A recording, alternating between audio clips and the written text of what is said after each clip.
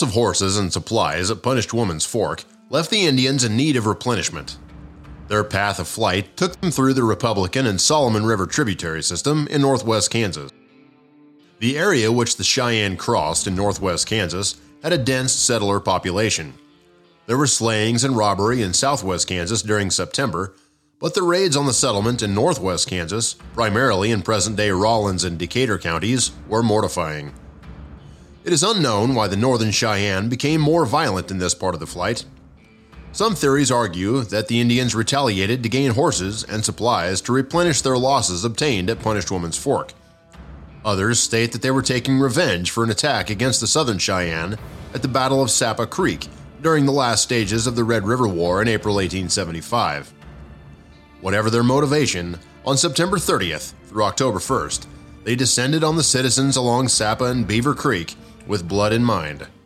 Wild West Podcast proudly presents Cheyenne Exodus Part 3, Raids on Sapa Valley.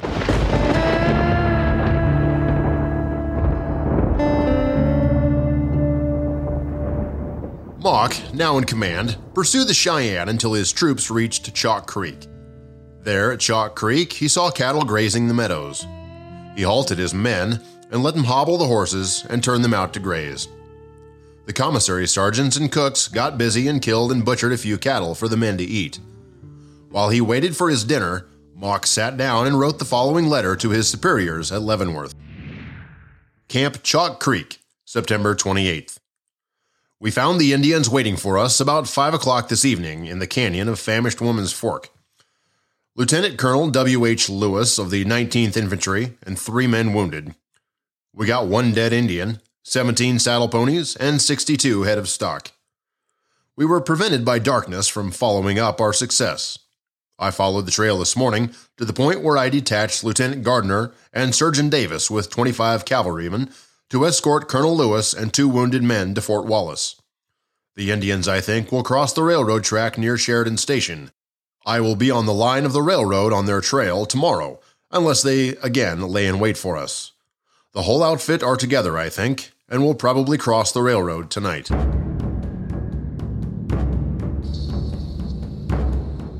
The report that the Cheyennes had once more escaped was quickly carried to Fort Wallace and Fort Hays. Additional troops were deployed along the Kansas Pacific Railroad from both posts to intercept the band. Shortly after the Indians' departure from Punished Woman's Fork, they split into 2 groups. One group was led by Dull Knife and the other one under Little Wolf. In addition to the separation of forces, several small Indian scouting parties were sent out to inspect the escape path. In dire need of horses, harnesses, and food after the loss at Punished Woman's Fork, the Cheyennes, the warrior element, committed some of the worst depredations of their journey homeward after crossing the Solomon River. Mock and Dodge, in their hurried pursuit through the area and in command of 2 separate companies, saw havoc in the region. Rendelbrock describes some of the carnage. On the evening of the 29th, they, the Cheyennes, encountered a colony of Russian Mennonites and slaughtered about 40 men, but didn't hurt the women and children. Most of the killing was done on the 2 Sapas, Prairie Dog, and Beaver Creeks. We saw a great many pitiful sights, and once at night came on 3 small children asleep on the prairie in their nightclothes, 4 miles from any house. We fed them and turned them over to a good farmer. October 4th, pushed on early, in 4 miles past the Beaver. A beautiful valley dotted with ranches and cultivated fields. Not a living soul to be seen. At last, a party of 1 man and 4 women came to us. 3 of the women, mother, daughter, and daughter-in-law, live in a large ranch nearby. The 3 husbands had been butchered inside of the ranch, and the women respectively violated. This is Bohemian Colony, and the people are unarmed and unprepared. 25 men were killed, 2 missing on the Sapa, 12 men killed, and 1 missing on the Beaver. Over 50 women were violated in all. Gunther also testified to finding the children at a homestead in the Sapa Valley. There, I saw in one place, about 50 yards from a house, 3 bodies. They were lying as close to each other as the length of this table. It looked to me as if they had been at work down in the field, nearby the house, and had started to run for the house when the Indians had cut them off and killed them. Within 600 yards of where we found these bodies we found 3 little children who were in their nightclothes. Reports of killings, rapes of women, theft of livestock, and burning of houses along Prairie Dog Creek and the Sapa River in Decatur County flooded into Kansas newspapers. Although some reporting was exaggerated, many of the deaths and depredations listed in the stories were later verified by Army and State of Kansas investigations and by witness accounts. A summation of the victims, issued July 1879, contained 26 victims in Sheridan, Decatur, Norton, and Rawlins counties during September 30th and October 1st, 1878. An addendum listed several more who died of wounds received during the raid, claiming a total of at least 41 dead in Kansas. Some writers have linked the assaults committed against settlers and property along the Sapa to an attack by U.S. troops on a Cheyenne village 4 years earlier.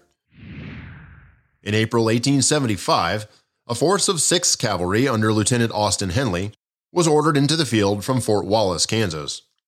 The troops were to look for and intercept some Southern Cheyennes who were fleeing from Indian Territory following their uprising and defeat by U.S. forces under Nelson Miles. Henley discovered a Cheyenne camp of about 200 tribespeople under Bull Elk camped along the banks of the Sapa, attacked it, and massacred 19 men, 8 women, and 7 children. A Northern Cheyenne woman told an investigating board of officers that it was mainly Little Wolf's men who committed the Kansas depredations in 1878. Old Crow also said that most of the murders on the trail were committed by men with Little Wolf, adding, "None of those who may have committed murders ever told me anything about it. I used to keep advising them to behave themselves as they went through the country, telling them that all we wanted to do was get north, that we wanted to commit no depredations, and young men who committed depredations and did mischief never told me anything about it. They concealed it from me." Little Wolf told Grinnell, "We tried to avoid settlements as much as possible. We did not want to be seen or known. I often harangued my young men, telling them not to kill citizens but to let them alone. I told them that they should kill all the soldiers they could, for they were trying to kill us, but not to trouble the citizens. I know they killed some citizens, but I think not many. They did not tell me much of what they did because they knew I would not like it." Newspaper reports, personal accounts, and official investigations in Kansas gave the public a dire view of the ordeal. For example, a newspaper special from Buffalo Station reported, "The Indians crossed the Kansas Pacific on Sunday morning after killing Colonel Lewis in the Battle of the 27th. They crossed 20 miles south of Monument, struck northwest to the cattle trail on the North Fork of the Solomon River, and attacked the herders of Smith and Savage, driving them away and stampeding the cattle. They destroyed the Sheridan post office and ranch of F. Bayless, besides several others in the vicinity, going northwest to Prairie Dog Creek. On Monday, September 30th, they cleaned out J.L. Peck's store and post office and the ranches of A. Robinson and James Gomer on Sapa Creek." The diffusion of the Indians intensely complicated the task of the searching troopers. The confusing flood of reports that reached the cavalrymen as to the location of the Cheyennes indicated they spread along a route of travel roughly 50 to 75 miles wide. Before either major band could be found, they crossed the Kansas Pacific and quickly escaped into Nebraska. The departure of the Indians across the prairie and the frustrating attempts of the Army to corral them drew increasing attention from newspaper editors and humanitarians across the country. The temptation to support the courage of the underdog undoubtedly vivified the debate, and considerable evidence was made public that the Indians had been driven to escape from the Indian Territory by the deplorable conditions they had experienced near Fort Reno. Amos Chapman, a respected frontiersman who spoke with considerable authority on matters recounted to the Indian, stated that upon visiting the reservations shortly before the flight of the Cheyennes, he had found them existing on the carcasses of petrified horses. Others argued that the gallant struggle of the Indians deserved something better than being forced to return to Indian Territory, and that the Army should give up the search and allow the Cheyennes to remain in the North. The residents of southwest Kansas were less sentimental in their proposal. Several settlers and cattle drovers had died at the hands of the migrant red men, and they were unwilling to settle for anything less than an eye for an eye. Moreover, the Cheyennes had murdered within the borders of Kansas.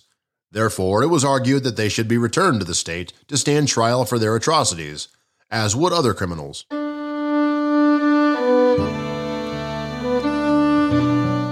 While the debate over the thorny problem continued, Little Wolf's band settled down on Lost Chokecherry Creek in central Nebraska, where, undiscovered by the Army, they subsisted on small game and waited for the coming of warm weather. But unfortunately, Dull Knife's people were less fortunate. After having traveled several hundred miles, they were discovered in extreme northwestern Nebraska by 2 companies of cavalry from Fort Robinson. Ironically, the Indians were within 50 miles of the Wyoming Territory's safety and the Sioux Reservation of the Dakota Territory. Dull Knife's warriors were convinced that once they had reached the far north, the government would relent and agree to allow them to remain on their old hunting grounds. The band was quartered in empty barracks at Fort Robinson, while the War Department wrestled with what to do with them. If they were sent back to the Indian Territory, the Army could anticipate an offensive barrage of public condemnation. However, suppose the Cheyennes were permitted to rejoin their northern kinsmen. In that case, a dangerous precedent might be set, and every disappointed band in the South could be expected to take note of the Cheyennes' successful flight and attempt to escape to the north the following summer. After 2 months of debate, the Army reached a decision. On January 3, 1879, orders were received at Fort Robinson to escort the unhappy plainsmen back to the Indian Territory. The Cheyennes accepted the news of their fate stoically. However, they refused to leave their barracks to assemble for removal back to the Fort Reno Agency. Food, blankets, and firewood were withheld from the determined band. Even though the temperature sank to several degrees below zero, they stubbornly remained huddled in the barracks.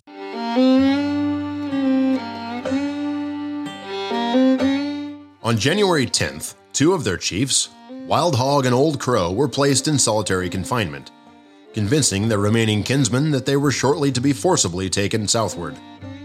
That night, armed with several rifles they had concealed after their arrival at Fort Robinson, a party of braves attacked the guards and held off pursuit until the main body of Cheyennes had escaped to the frigid bluffs north of the post.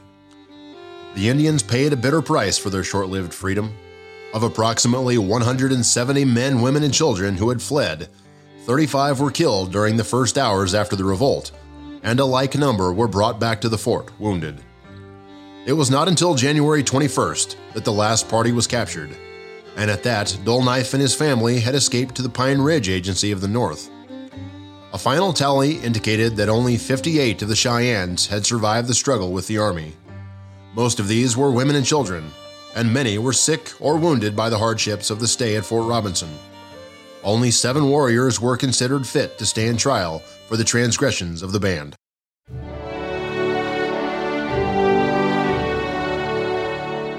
The story of the Cheyenne Exodus ends when Dull Knife's words begin in council at the Darlington Reservation. He said in brief, "I am going back to where my children were born, where my father and mother are buried according to Indian rites, where my forefathers followed the chase, where the snow waters from the mountains run clear toward the white man's sea, yes, where the speckled trout leaps the swift-running waters. You people have lied to us. Here your streams run slow and sluggish. The water is not good. Our children sicken and die. My young warriors have been out for nearly 2 moons and find no buffalo. You said there were plenty. They find only the skeletons. The white hunters have killed them for their hides. Take us back to the land of our fathers. I am done." At this, Little Robe, head chief of the Southern Cheyennes, knocked him down with a loaded cord handle. After regaining his feet, he shook the dust from his blanket, then, folding it around himself, walked out of the council lodge and said, "I am going." And go he did. If only the government had fulfilled their promises to let the Northern Cheyenne return home, the atrocities played out in the Cheyenne Exodus would never have occurred.